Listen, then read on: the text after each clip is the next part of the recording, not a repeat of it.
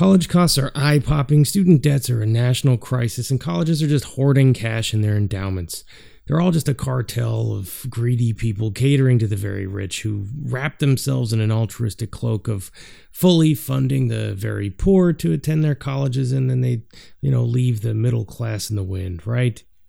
Well, this is my 10th episode, double digits, big deal, so I had to make this one be the interview I did with my friend, my boss, and member of this cabal of enrollment managers charging an arm, a leg, another leg, several fingers, probably an ear or two, and definitely your scalp for a college education. His name is Jonathan Burdick. He is the Vice Provost and Dean of Admissions and Financial Aid at the University of Rochester. Welcome to The Crush.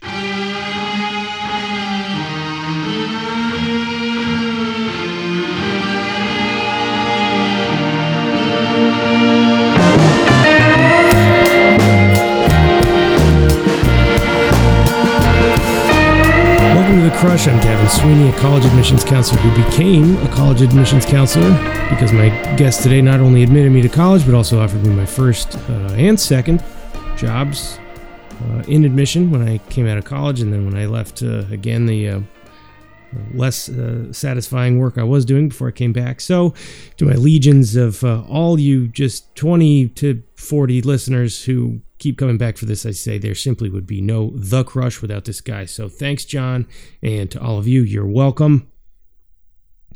Reminder now to subscribe and rate the show on iTunes. Check out more at crushpodcast.com. Follow me on Twitter at crushpod. So there really wouldn't have been a way for me to tackle this issue, and specifically to do it with John in anything less than 2 hours at least. So sorry, but there's a lot of good stuff in here I think that you guys would be interested in. Here are some questions that I wanted some answers to that we discussed in the interview. Is college worth it? How does a college set its the price of its tuition? Is this going to go on forever? Is it criminal to charge $65,000 a year? Where do you get off?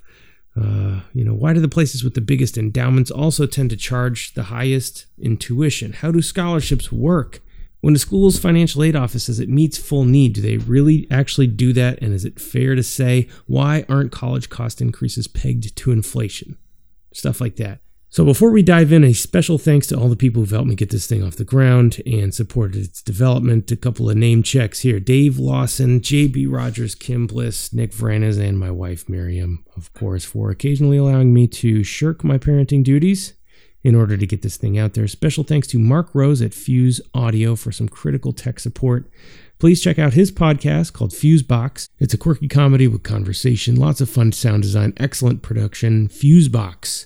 The show for everybody, but not everybody will like it, says Mark. And thanks, Mark. On now to John Burdick, my interview with him. I spoke with him at his home in one of America's most underrated cities, Rochester, New York.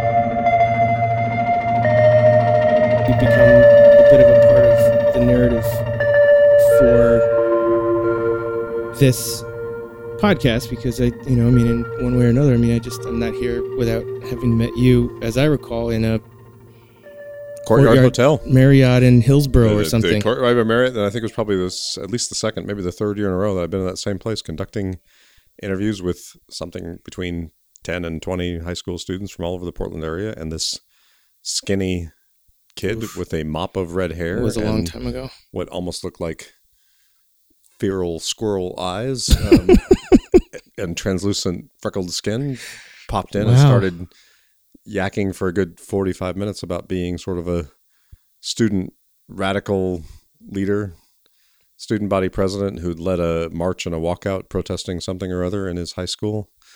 And then I found out, I think, that he had one of his parents was actually a teacher there. Mm-hmm. So I was suitably impressed. I was told many years later by his mother that he came out into the car and did a pump fist in the air saying he'd nailed that one. So I guess it went well for him too. Yeah, nailed it. And then I guess it was, so got him admitted. Which took a little stretching of the hey, I really want this one kind of stuff, because the grades were fine. I had scores. I had a D on my transcript at least. Oh, probably freshman year, and yeah. But back in those days, USC wasn't so radically selective that was a game changer and a killer from the beginning. And then somewhere along the way, got you the financial aid. And then you said, I'm taking off for a year to do a gap year. Yep.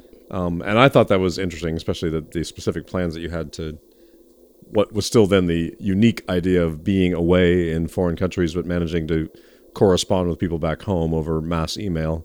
I said, well, put me on your list. Send me emails. And you did from places like the Central American coast under Hurricane Mitch and India, Bollywood trailing industry stuff in Mumbai and sheep droving or whatever you were doing, playing trad music in Ireland. And I thought it was all great. So we were getting you readmitted. I mean, that was on the, I have to say also that was like on the cutting edge of web-based email even being available. I think so. Yeah. That was, late 90s. So it was really spotty. Like some people were getting emails from me like 10 times because I kept pressing send because I had no idea if it was actually going through.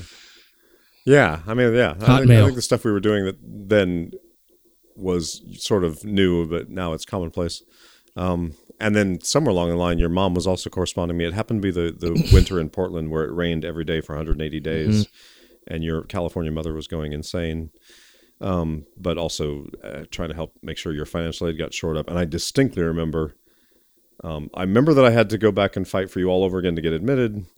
And then I had to go to the then director of financial aid and say, please, we want this one to have a package, because your mom was like, the package is not going to work. And I was like, and that happens a lot, actually. And God bless her, she never told me that. Well, I was never under any assumption that this was ever not going to work. It was in that range that is pretty common, where there's choices to be made about whether we count something or not. And for some students who are sky high scores or in some other way desirable or interesting, you count it automatically. And then for the vast run of students who are just, they got admitted, you don't, and then you can fill that space on appeal. And this was a case where the appeal was me wanting very much for this student to have the chance to enroll. So, and it all worked out. Yeah, I'm almost done. Almost done with USC? Those loans, paying back your loans. Yeah. Hey, listen, the package you got was significantly better than what it would have been. Complaining at all. I mean, and that's a big part of, the nature of the questions that I have about this too, is that it's like, this is not, at least graduate school is a different beast, but my undergraduate loans ended up being very manageable, very easy to deal with. And I mean, for all intents and purposes, less than a monthly phone bill in probably most cases over the life of my repayment. And so knowing obviously in my own sort of unique personal case where having gone there brought me to this point, that couldn't have possibly made a better investment. And for so many different ways and reasons, I don't think I could have put my money in a better thing. But on the other hand, and this, I think, a big piece of what drives a lot of the panic that families feel is that they can't know whether this is going to be good or not. That's a big part of what drives, or do you think that that's a big part of what drives the instinct to want to select someplace with quote unquote prestige, is because you've got a better chance of getting a good return on your money? I think with every situation, when you're spending a lot of money, and especially when you're borrowing to do it, you're playing the odds, and the odds on a college education at really almost any price that's currently being charged are pretty good. Right now we're cruising towards the price of the price tag at a 4-year institution like Rochester or at USC or a whole bunch of other places that are very good is cruising somewhere between $250,000 and $300,000 over 4 years. That sounds like a ridiculous small fortune, and there must be any million other things you could put that money into that would be a better payoff. But then you rock back and actually think about it, and no, obviously you're not going to put that into nice cars or other items that you buy. If you'd put that money into the stock market, you would not have anything like the return that people have on their college degree. If you put it into a house, you would have done pretty well right up until about 2006, and then you wouldn't have done so well at all. So there is no better investment. Really, at any price. And sometimes you have to frame it for people that way because they're thinking that somehow college, that their standard is pretty close to free for some reason. You're playing the odds in general, and the odds in general are in your favor. And but even more so at a place where they've got a strong record of students graduating. And you can also look at the records of their likelihood of paying back the loans, which in our case is fewer than 1% of our students ever default. And then the likelihood that the people also attracted to that place are people who are also making a serious investment in themselves, and they're going to be serious about their experience, and you're going to be able to do that experience together. There's a lot of reasons to think that college, while still while more expensive than it used to be as a share of American income, which is the real scandal, it's still every bit worthwhile. And there isn't, and the other thing is, even if there is some risk, and there are professions and degrees where you are taking some risk that the return will not be a net payoff over time. There's all kinds of legends about that, but there are some degrees that the income remuneration is less than others. The life satisfaction is usually higher, so there's a compensation. But even if there is some risk, what's your alternative? Because there's an almost dead certainty that not going and getting a college degree that you value in an experience that launches you forward in terms of networking and what you actually learn is a huge risk, and your likelihood of being downwardly mobile without a college degree that is in some way serious and connected you to the rest of your experience is very, very high. And also adding to, you rattled off a list of other high-priced commodities like cars and houses and stuff like that. And, I wonder if it also adds to the stress that you can really only ever do an undergraduate education the right way once. Yes. Whereas you can buy multiple cars. You didn't like this one, so you get another one, stuff like that. But that's the thing. There's to me a whole lot of reason to be nervous and thoughtful and spend a lot of time and be very carefully invested in making the right choice about where you go to college. But the question about how much it costs and how much risk you should take and how much you should be willing to borrow to do it is actually a less important question than that. Go to the college that you've figured out is a really good match for you, and then figure out how, in whatever form it has to take, including some borrowing, how you can pay for that college experience. But all the effort and energy and worry and fret should be into lining up with a college that you like, where you feel confident and comfortable that you're going to have a really great experience. The problem is it's sort of started to flip a little bit these days, where the first thing people think about as they approach a college is how much does it cost? And only secondarily do people think about, all right, given these colleges and how much they cost, which one do I want to go to?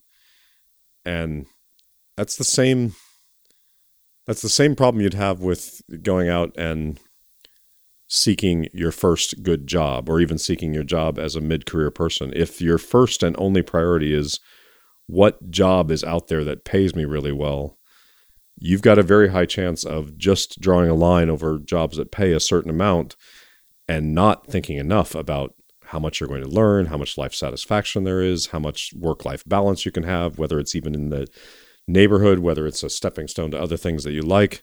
It's just plain a mistake. If the first question you ask for yourself is how much money do I make or how much money do I spend, then you're more likely to make a mistake in the rest of your choices. But that's a much easier question to ask, don't you think? I mean, there's a shorter path to finding an answer to that. Yes, which is why you shouldn't do it. In other words, if this is a really important consequential which is another way of saying that maybe once, this is why this is the first question that everybody asks. Like, what am I going to get for my money? Is because that's what might be right at the tip of their brain on this. Well, I would say the range of things where that's really the best first question is maybe smaller than we think. Not even best, but just first. Meaning, like, you can go out and get more calories per dollar by going and eating every day at McDonald's than you can by eating healthy, fresh food. It's going to cost you more, and you're going to get fewer calories for it. but that doesn't mean it's a better way to be healthy or to enjoy your living experience. You have to be more thoughtful than that about every single purchase you get. So unfortunately, what am I getting for my money is not a simple question. There aren't that many things you can buy that are perfectly interchangeable. Right.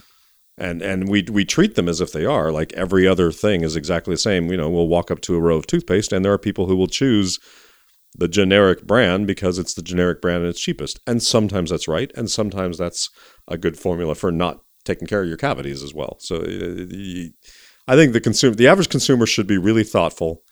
And if the consumer approach to college is that all college degrees are essentially alike, and therefore the one that comes cheapest is the best one coming to you, it seems to me like you're sort of shortchanging. There's a whole set of roughly 4 years of experiences or more, and then there's a whole set of associations and lifestyle connections beyond that you are saying is all interchangeable, and it's just plain not. There is too much research evidence that going to a college where, for instance, the vast majority of people do not graduate, or a very significant fraction of people do not graduate, increases your chances of not graduating, even if everything you did in high school was exactly right.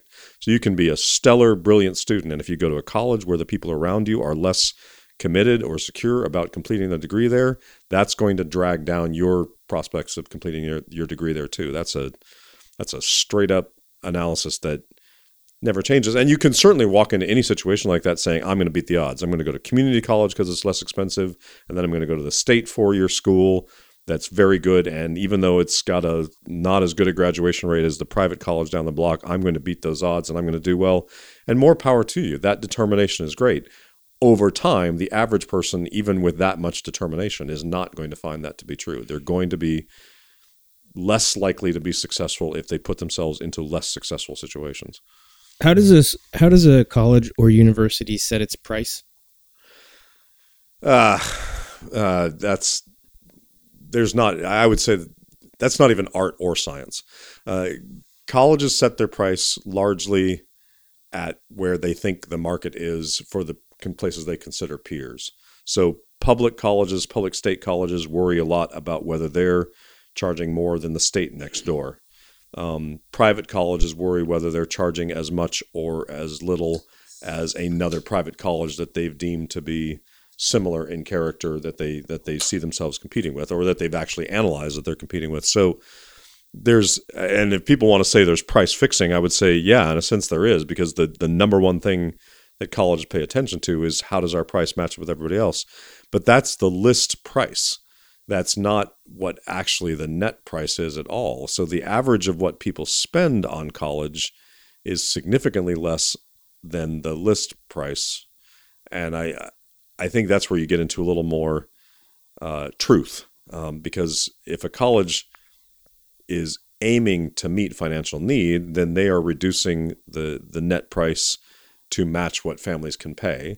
If colleges, and there's a lot of colleges in the United States that give a lot of merit aid, then they're discounting based on the qualifications, the desirability of the students they have coming in the front door for all kinds of reasons. And scholarships even for athletes and all that kind of stuff all fits into that mix. Colleges discount their price for the sake of getting the students that they want the most, including this prospect of meeting need for those who need it. So the actual net price that people are paying has not gone up at the same rapid clip as the list price. And so it's a little bit of a misleading thing that goes on out there that says college tuitions have risen faster than anything else you can name under the sun. And that may be true, and it may be a bad market in that sense, that price keeps going up and up and up. But if you're not paying attention to what's going on in the net price underneath, then you really don't have a real understanding of what the situation is. So if a college is a non-for-profit, as opposed to someplace like DeVry or University of Phoenix or Everest or places like this, if a college is designated as a not-for-profit institution, why not just set the price at what it really costs for a student to attend, or how much of the price is actually that? Well, the actual value of producing the education for the student. There's a bunch of things that go on behind the scenes, which again, drive towards a reality of what the net price is that the average person is paying. But that average is not the same for everybody. So two students sitting next to each other in class are very likely at an expensive place, or even at a relatively inexpensive place in many cases. They're paying two different prices for the same instructional dollar coming their way. So there is an absolute truth that colleges are a form of socialism. Not necessarily that the tuition you're paying is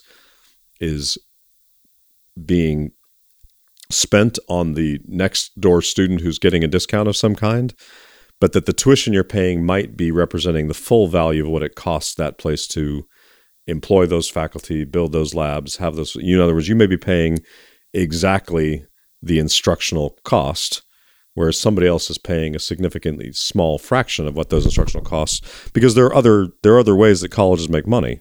The big research universities make money through the research dollars that are invested in them. This is maybe not easily understood, but when there's $100 million in research going on at a university campus, guarantee you that 40 million of that is actually going back to the campus to support the libraries and the technology and the staff structure and parking and all those things that keep a place going. So there's a redistribution of... There's a redistribution of the research dollars. There's a redistribution of the tuition dollars, so where, by and large, some people paying full tuition without any kind of discount are paying something close, maybe not actually all of, but they're paying something close to the instructional costs, the actual costs.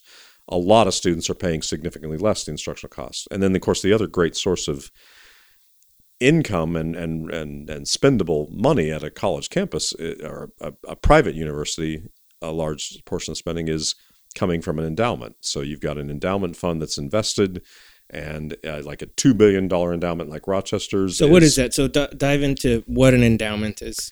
Well, this is an interesting question, because even though a place is officially a not-for-profit, in order to sustain themselves as a not-for-profit, one of the things they want to have is this cushion, this ability to survive shockwaves in the economy. And a $2 billion endowment in our case, although it's a lot less than it sounds, because most of it is earmarked for very specific things. So you have an endowment for a faculty chair of whatever, it might be a $1.5 million endowment, maybe a little bit more. So a faculty chair means that I can hire a professor into this position because there's money there to support that particular thing. Some donor somewhere along the way said, I always wanted to be there. I always want somebody teaching at X college who's an expert in medieval history. So they endow a chair in their name in medieval history. To guarantee that will and continue. the most of, or a lot of, or in many cases all of that faculty member's salary who's hired into that role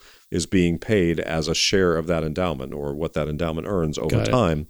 So there's a whole lot of what's called restricted endowments. So $2 billion, it's not like that's spending just off liquid cash. Yeah, at 5% per year, you'd say, okay, that's $100 million to spend. That's a lot of cash. You can do a lot of things with it. But a very small fraction of that is stuff you can just spend on anything you want.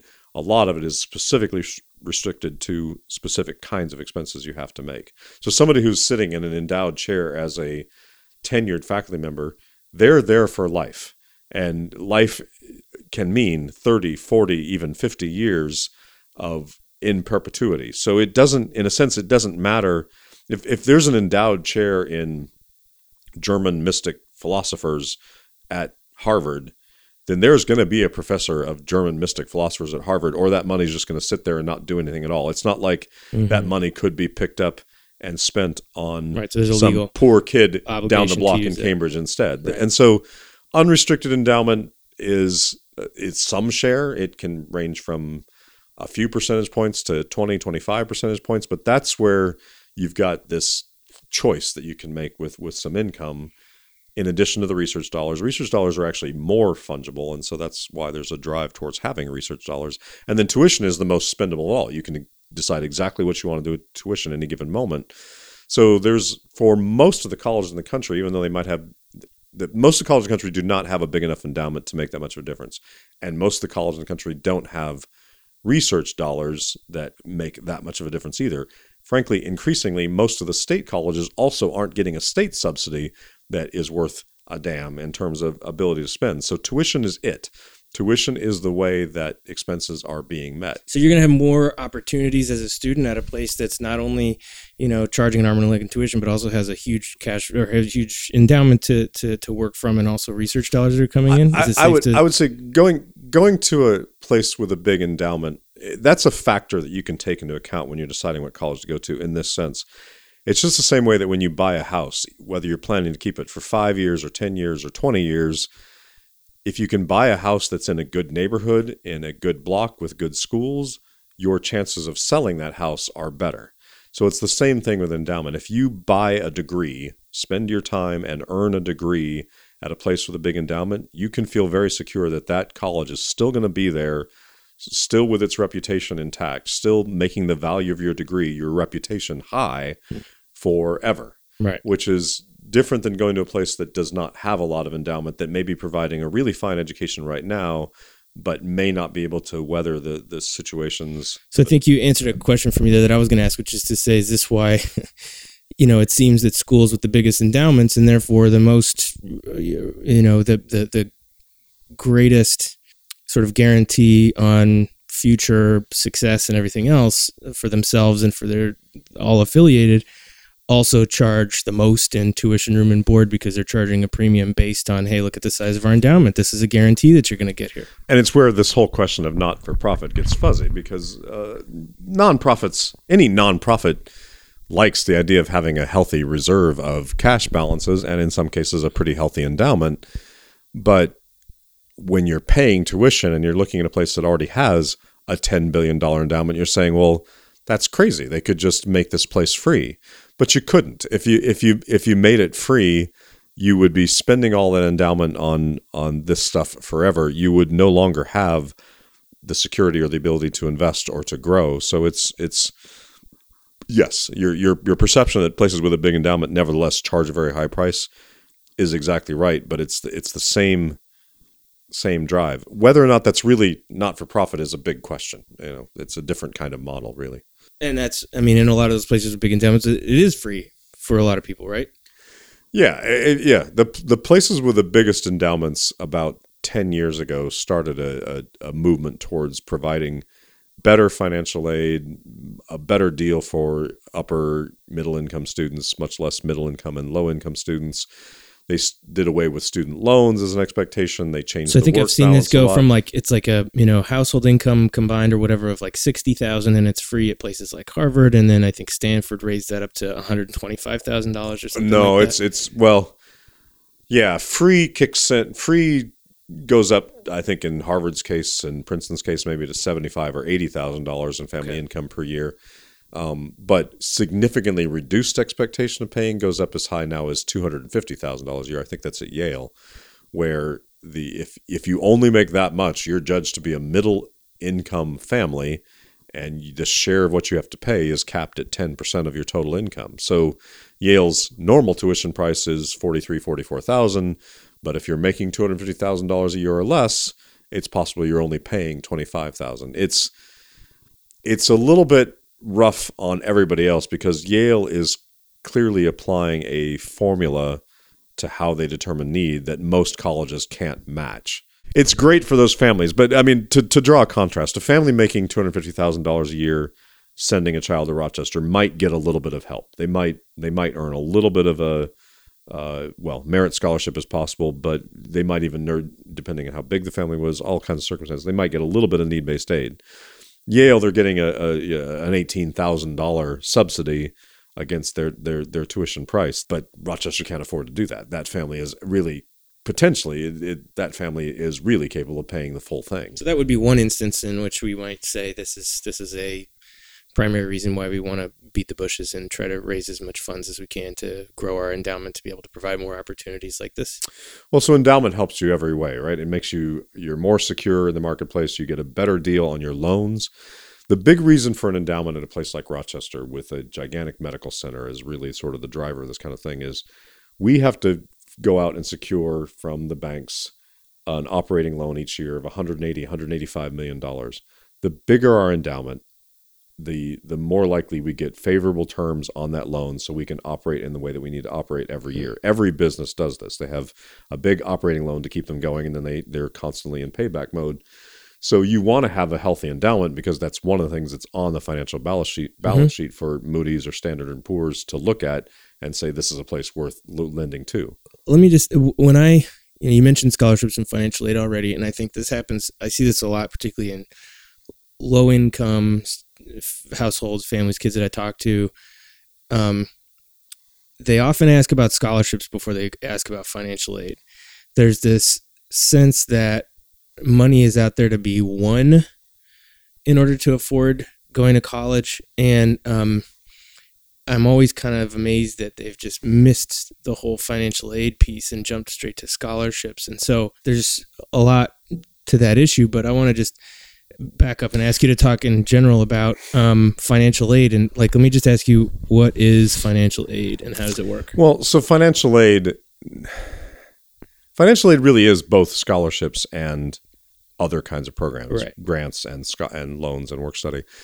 There's a very strict line in the minds of most people on most college campuses, and the wealthier the campus, the more true this is, between money that you give students because they need it, because that family simply cannot afford to pay more or to pay the full price of what you cost, versus money that you give for any other reason. So the latter is labeled scholarships, and yes, everybody wants scholarships because that's a reward for work you've done. That's a recognition of the abilities that you have. It's free money. It's something it's free money. You can go out and brag about it and say, my daughter got a full scholarship or a big scholarship. So that's terrific. So there is always this constant pressure to label the money that's being given as scholarships because people want scholarships. Need-based financial aid is frankly un-American. Nobody wants it. It's just the same way that 90% of Americans call themselves middle class, even when their income range for middle class ranges from something abysmally low in American terms right now, like $30,000 a year, all the way up to $500,000 a year. Everybody in that range calls themselves middle class. So financial aid is like welfare? Yeah, financial aid sounds like welfare. It sounds like you're taking something you don't deserve and you didn't earn the experience you're about to have because it's being given to you because you're poor. It's not American to want to take financial aid. But the reality is half or more of American families need that help. They need that help for a state institution, even if it's state subsidized in part. They need that help because it's more expensive than they can afford. They certainly need it at almost every private college. And it's rough because you want families to feel very proud about the fact that they got admitted to a place. And having been admitted to a place that meets your financial need, it's a perfectly natural thing to then get the aid that you need to be able to go there. There shouldn't be any shame in that at all, but it's not an American thing to do.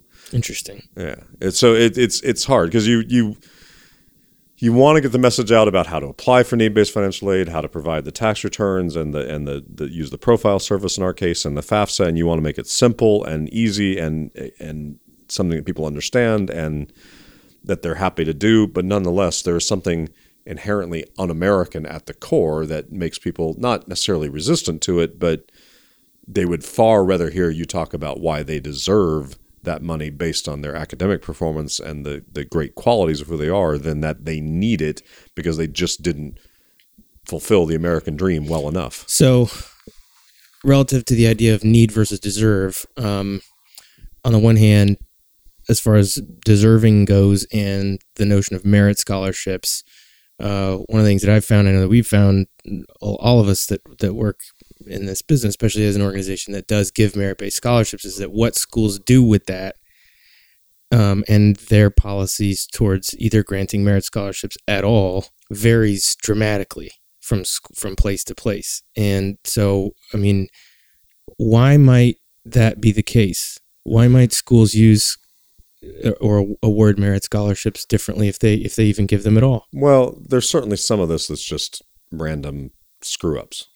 I mean, people aren't perfect in their planning at colleges any more than they are anywhere else. So it should be the case that the money you're spending or the money you're repurposing or investing that you give to students is designed to meet your strategic goals and to match what you want. So I'll say, first of all, that you look at this from an enrollment management standpoint as an investment in students. Yeah.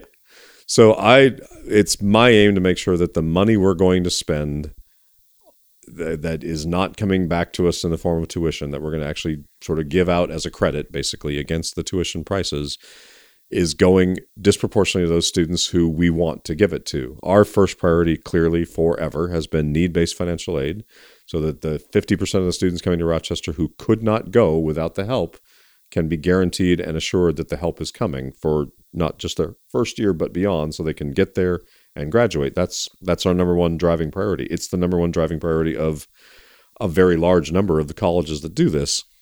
But there's also a very significant fraction of colleges that have decided to spend that money, or their highest priority on spending that money is to give it to students who make, well, you don't have to be cynical. You can say give it to students that they believe are most deserving and most likely to get the benefit of being in that place by virtue of their own preparation, their own high scores especially, and their other good qualities.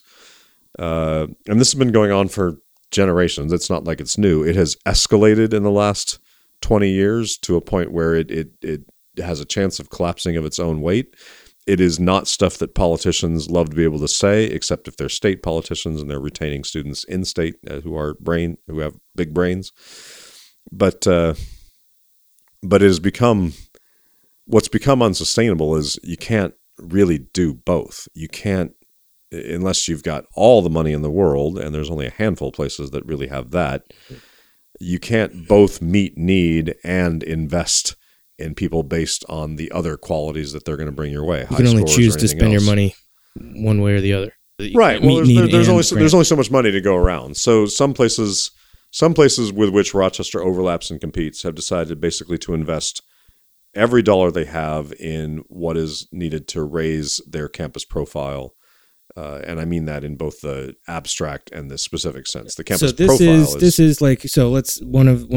another way to say that is let's improve our position in the rankings. Yeah, sure. A lot of what is driving the choices about where to spend the money are the things that you think will influence voters in the U.S. News and Report rankings, or will actually move the numbers in your U.S. News and World Report analysis. That can be healthy to the extent that U.S. News and World Report is measuring things that are really valuable in a campus environment, like residential living, retention, graduation rates. To some extent, this gets gamed a lot, but faculty resources, smaller classes are prioritized, larger classes taken out. Some of it is not very helpful because you do play some pretty serious games and you actually end up compromising educational quality for the sake of increasing your status in the rankings. For example? Well, my favorite example that has been driving everybody nuts is you've got an incentive to, well, I don't want to beat around the bush. You're lying. There's a lot of places that are artificially inflating the perception of how selective they are by pretending that an application is the same whether it's an application that requires 2 essays and 2 letters of recommendation and a whole lot of preparation and effort, or if it's just an application that was pre-printed for you in an email and all you have to do is return the email and bam, you're considered an applicant. And colleges have been doing this now for, 15 years, where they are raising the hype, which doesn't, as far as I can tell, it helps their profile. It helps them be perceived as being selective, but it doesn't really do anything else for anybody. It makes parents and students anxious. It makes counselors unsure about what is true. It makes people cynical because to the extent that they apply to places thinking they're hard to get into and always get into them anyway. So it sounds like inflation to me. It's like the market is flooded with cash that doesn't mean anything. And the thing is, there's no standard definition of what an applicant is. So there's no break or check on this. If Fordham comes out and says we got 50,000 applications that aren't really real, then Hofstra has to do the same thing, and then Drexel, and then George Washington, and then Syracuse, and then Northeastern, and they all have to play this game. There's a circle of trust a little bit here, or no, there's a circle of complete mistrust, right? Yeah. It's stab somebody in the back who's got a slight overlap with you as fast as you can. But is it that everybody's... It's ugly, and it doesn't do anything for kids. But it sounds like everybody's got something on somebody else, almost, that like nobody can really do that. The evidence seems clear that this works for a while. It's kind of like a fake it till you make it kind of thing. But if you don't actually make it, if you don't get into an orbit where you are actually genuinely more selective, more thoughtful, and doing the right thing by students and everybody else, then you are actually ruining your brand. Switching over to need-based, we talked about scholarships. I've heard some criticism about using a phrase that we use daily on the road when we're talking to kids and in mailings and everything else. And that is when we talk about, quote, meeting full demonstrated need. The criticism is that that's sort of disingenuous, that what a family really needs is and the demonstration of it is not entirely fair, and that we've got, we're totally in control of that sort of power dynamic there. And actually, it's not fair for us to tell people that they can expect to get exactly what they need from financial aid. I've been looking at this for probably basically going on 35 years, and none of those things are true. It is complicated, and every family's situation is at least a little bit different, but not that different. The vast majority of families have one or two wage earners. The wages they earn are relatively steady, or they have, at the very least, fairly predictable patterns of bonuses. There's some businesses and real estate where the pattern is much more fluid, but the vast majority of Americans live on a wage. They have a certain amount they put towards retirement. They have a certain amount of costs that you have to allow for a family of a certain size and living in a certain jurisdiction. Their taxes are relatively predictable.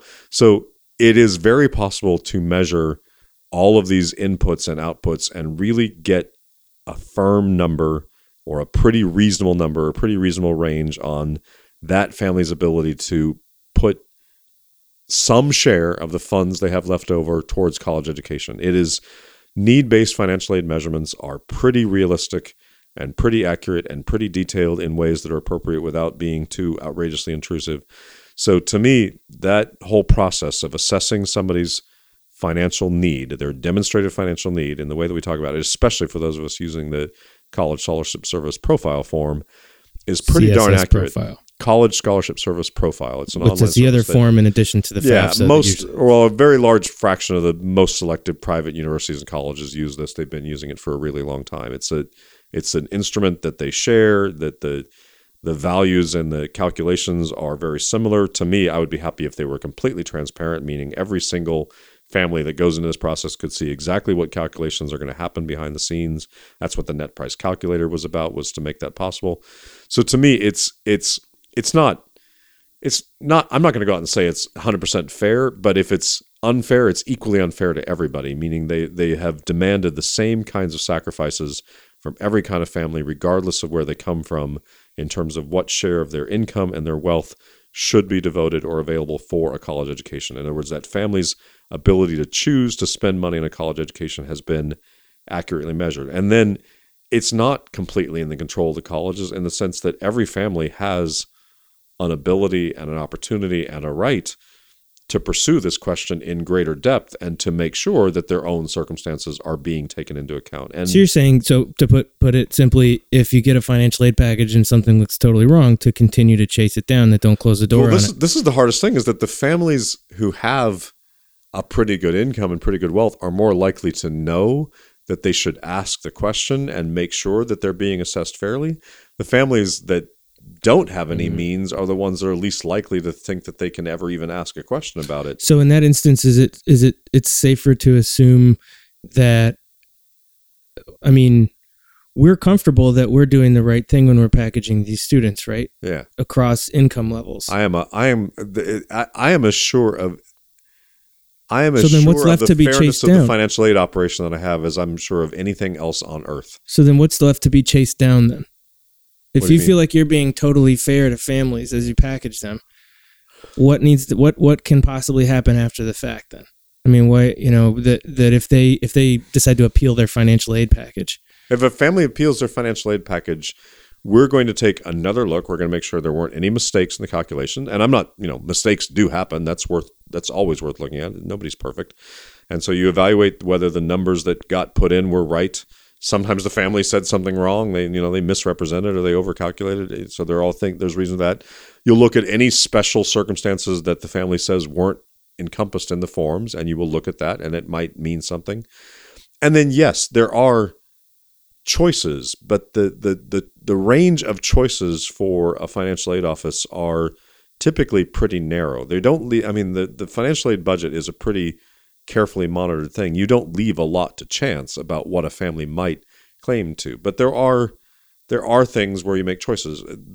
A good example is, here's a family in a community where they already have invested in a nice home in a good school district. They've got a good public school. A family like that could still choose to pay for a private school tuition. Our default would be that that's a choice. You've decided to send your child to private school, even though there was a good option. But you could also be in a circumstance where the only really good, viable school, because you had a special needs child, or because the public schools had suffered challenges, or your child was bullied in the public school, and you could come to us and say, look, we have to pay that tuition. We have to send that child to private school. There really isn't another choice. That's the case where we say, okay, we're going to allow that as an expense that you have to have, and that reduces what you contribute to the college education. How far do you take that notion of choice? Like, do you say you live in the Upper East Side of Manhattan, but you could live in Rochester? No. There's never a judgment made about where you've chosen to live.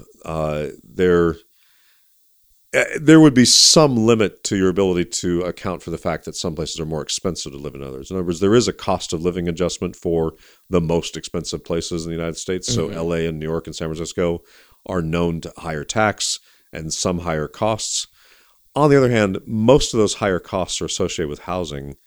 And for those who are home owners, yes, you are paying more, but you're also building more wealth and equity in that home as you go. So at least some fraction of what you're spending to live in San Francisco or LA or New York is coming back to you in some way, shape, or form as a form of family financial strength. So there's an adjustment, but it's not a pure adjustment. You can't say, look, my home in New York City cost me $3 million, and if I lived out in Armonk, it would only cost $750,000, and you have to take all of that into account in deciding whether or not I get financing for financial aid. I'll say, no, I'm not making you move, but you are gaining something as well as losing something by the choices that you've made. Yeah. Okay. I have heard about this. The phrase that I've heard is barbell effect, that you've got financial need or the capability for students to be able to afford the cost of attendance at expensive colleges, maybe even not necessarily, but just college in general, really accruing to people at the very low end of the income spectrum and at the very high income end of the spectrum, and that families in the middle are really kind of getting cut out of the support system there. Here's more or less what's happened. It's a very real truth that private colleges administering just purely need-based financial aid. This is one of the reasons that Harvard and Yale and Princeton have done what they've done, because of this barbell effect. By changing the definition of what a middle-income family is, they've tried to mitigate against a genuine problem that's crept up in the last. There's data to show this. That showed us this. I don't think that most of the colleges have figured out what to do about it, because it's a complicated problem. But basically, over the last 15, 20, even 25 years, more and more the case is, yes, there's families that can afford to pay. There's no question about it. They just pay. There's families that can't afford to pay, and there's no question about it. They're going to get aid. And then there's families in the middle where the expectation that they can pay something is realistic. What has happened, according to the data, is the share of a middle-income family's income that we're expecting to be spent on college has grown. That's because it's sort of this catch-22 situation. The share of the college costs as a total share of family income at that range has grown. Meanwhile, family income has not grown nearly as much on average. So we're now asking more of families that legitimately can afford to pay something, but the share of what we're asking to spend has grown. So you're a middle-income family in 1985, let's say. Let's go back 30 years. Making $40,000 a year, spending $12,000 a year on tuition, they had $28,000 left over to do what they needed, pay their taxes. Meanwhile, 30 years later, flash forward, that same family at the middle income range is probably making $160,000. And the college costs have gone up 3 times as much. Their other kinds of costs have not gone up as much. So they're now paying the full price And it's a larger share of their total income than it was. It's gone up from being 40% of their income to 60% of their income that's expected to be devoted to college. That's a serious truth, that the share of family income at the middle income ranges. So you are getting middle income families, I think, appropriately saying, well, the relative value of the college situation relative to our income has degenerated. And so we're going to search for bigger bargains. We're going to take merit scholarships at lower ranked institutions, or we're going to go a less expensive route, public schools, all that kind of stuff. It's a weird situation because on the one hand, that's true. It's relatively not as good a share of your total family budget as it used to be. It's a bigger cut out of a pie that hasn't grown as much. That doesn't mean it's unfair. That doesn't mean that the formula has changed. That the ability of a middle income family to pay is not as good as it always was. But you were getting, basically, that middle income family was getting still a really pretty good deal on education in 1985. And I would even go so far as to say there's a rationale for the fact that you're paying more. Colleges have gotten better. Colleges, by nature of what they are, improve all the time. You can look at it just in the faculty alone. There are more prospective people coming out with strong PhDs and good records of research and even teaching. There's more talent coming into the industry from all over the world than there used to be. And so almost every college you can go to now, you can find really good faculty and, frankly, better faculty than you did 30 years ago. And, of course, everything else about the experience has grown and improved. The facilities, which is part of the argument that a lot of people make. They're like, am I paying for a world-class, gym for my kid to go to college, or am I paying for the faculty? Like, I don't want to pay for the gym. I want to pay for the faculty. You're paying for a world-class gym because 50% of the students at that school have the means to demand a world-class gym. And so the school, in order to attract the tuition dollars from those people who can afford to go anywhere, has to offer a facility that makes that attractive for them. Yes, you in your middle income range might say, you know what, I would be happier with a no-frills circumstance. But that's not what colleges can't build two different gyms. They can't build the elite gym for the full paying people and then the gym that allows us to reduce your cost because it's a, so you have to basically appeal to the highest common denominator. And that's because, we're a 4-year residential experience. We're not a flight.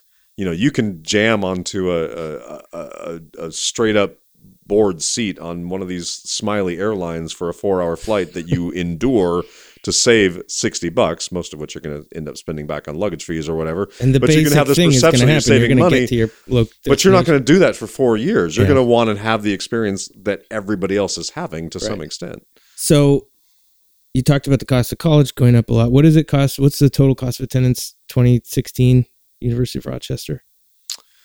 So tuition this year will be around $48,000, $49,000. I think $46,000, something like that. And then with fees, it's going to be a little bit over $50,000 for the instructional part of your activity, and then room and board, food tax and housing. on another, food and housing tax on another $15,000. Transportation and books are rolled up in there too. So it's close to a $65,000 price tag per year.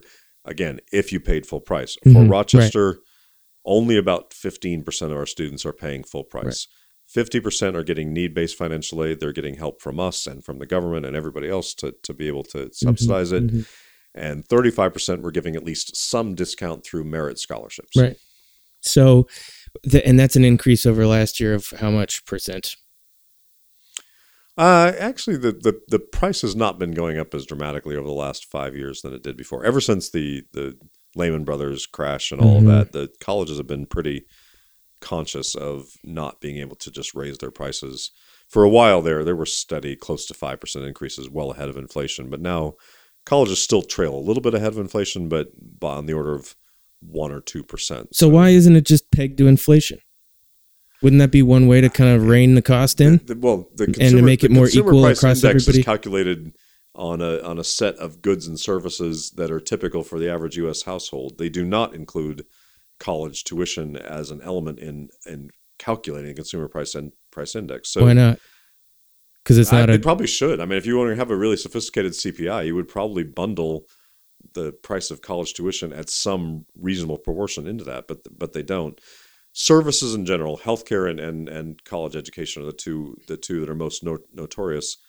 They are still catching up with the ability to bring technology into it and to build efficiencies. There is still an awful lot of healthcare service and education that is really a one-to-one experience. The price of that one-to-one experience has not dropped. There's no efficiencies to be gained from having an internet if what you're really after is the chance to sit down and talk with a professor about what he or she knows. All right. So let me, I don't want to say dumb it down, but that's the best I got right now. Yeah. So the cost of, providing a year of education to an undergraduate from one year to the next increases by the amount it does, because inflation can't account for all of the real cost increases.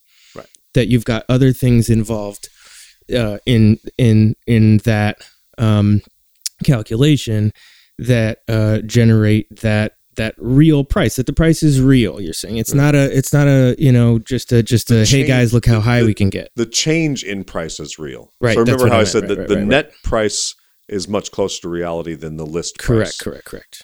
But the change in price from one year to the next is also pretty real. Yeah. In other words, the actual costs have gone up in a way that matches what the net price has gone up to be. Right. Okay. Is it eventually going to cost $100,000 a year to go to college, or is it going to stop somewhere? The biggest issue we have is that the share of Americans who can afford to pay the list price has been declining forever, and there's no match now. The average household income, much less individual income in the United States, is now less than the price of a private school tuition and the other costs that are there. So there's already a big problem in the system that an increasing share of the students going to a college are not paying the list price. So you have an industry that looks a lot like the car industry during some times when everybody's providing rebates. So you've got this list price that isn't real, and then you got the actual price that people are paying, and people get very cynical and bargainy about going back and forth trying to figure out what they really want to pay. And everybody assumes used car salesmen are trying to maximize their profit, and if people assume that colleges are doing that too, then it becomes a terrible situation. So there's a risk. I think a lot of people do feel that way. Right? Well, yeah, but this is just trumped that up. Is great it's already. Inflated, it's not real. I honestly don't think that very many colleges do that. I don't think that they would think that they were very good at it in the first place. And at least the element that you have with a car salesman of the back and forth is not a very common feature in most colleges. Mm-hmm. Some, but not a lot. They don't haggle over the price. They don't haggle. They try though. They may have done well. The families do quite a bit. The colleges, what the colleges are doing, and it's not morally better, but it's different. They are figuring out what they think a family is likely to want to spend, mm-hmm. and they are trying to offer that price to them. Mm-hmm. But that's not the same thing as saying that they're ready to go back and forth and be bargained up and down quite a bit. There isn't a whole lot of that, some of that, but not a whole lot of that. Right. But it's an unpleasant market to be part of. You would rather have families understand what the price is, be ready to pay that price, or if they can't, to be ready to have an appropriate subsidy for what they actually need. But that's a shrinking fraction of the total student population. People are out there looking for bargains and trying to negotiate for bargains. And in the end, though, I think you still get what you pay for. You might get lucky and get a bigger subsidy at a place that you really like. But if you're taking the biggest subsidy you can get at the place that you don't like as much, and you've marginally put a greater risk that you and your child are not going to like being there and you're not going to be successful there, then you're taking a much greater risk overall. Your mm-hmm. first priority has to be going to a place where you really want to go. Mm-hmm. And not necessarily the place that you most dream about. I'm not saying it's always worthwhile to spend $65,000 at Princeton and never worth it to spend $25,000 at Penn State. That's not true. I mean, people are matched up with different places for different reasons. But if you've got the place that you're very confident you match up well with, and you're not going there because you think you're saving $5,000 or $10,000 a year, you're being, I think, penny wise and pound foolish. You will never, in the end, miss that extra $5,000 or $10,000 a year over the course of the lifetime, and the earnings you won't. You might really feel and you might really resent that you're missing out on the experience that you anticipated from the place that cost a little bit more. Interesting. Okay, I'm just going to stop this right here, let y'all go to the bathroom, splash a little cold water in your face before you return for part 2. Equally as good, yet different. We stay, obviously, on the issue of the cost of college. We transition a little bit in the end towards a higher level conversation about some of this stuff, so I hope you'll come back. Don't stop here, right? If you do, just, make it like a pause, like a long pause, and then just dig into the second part. All right, do it. I'll wait right here. I won't go anywhere. I'll stay right here. I'm still here.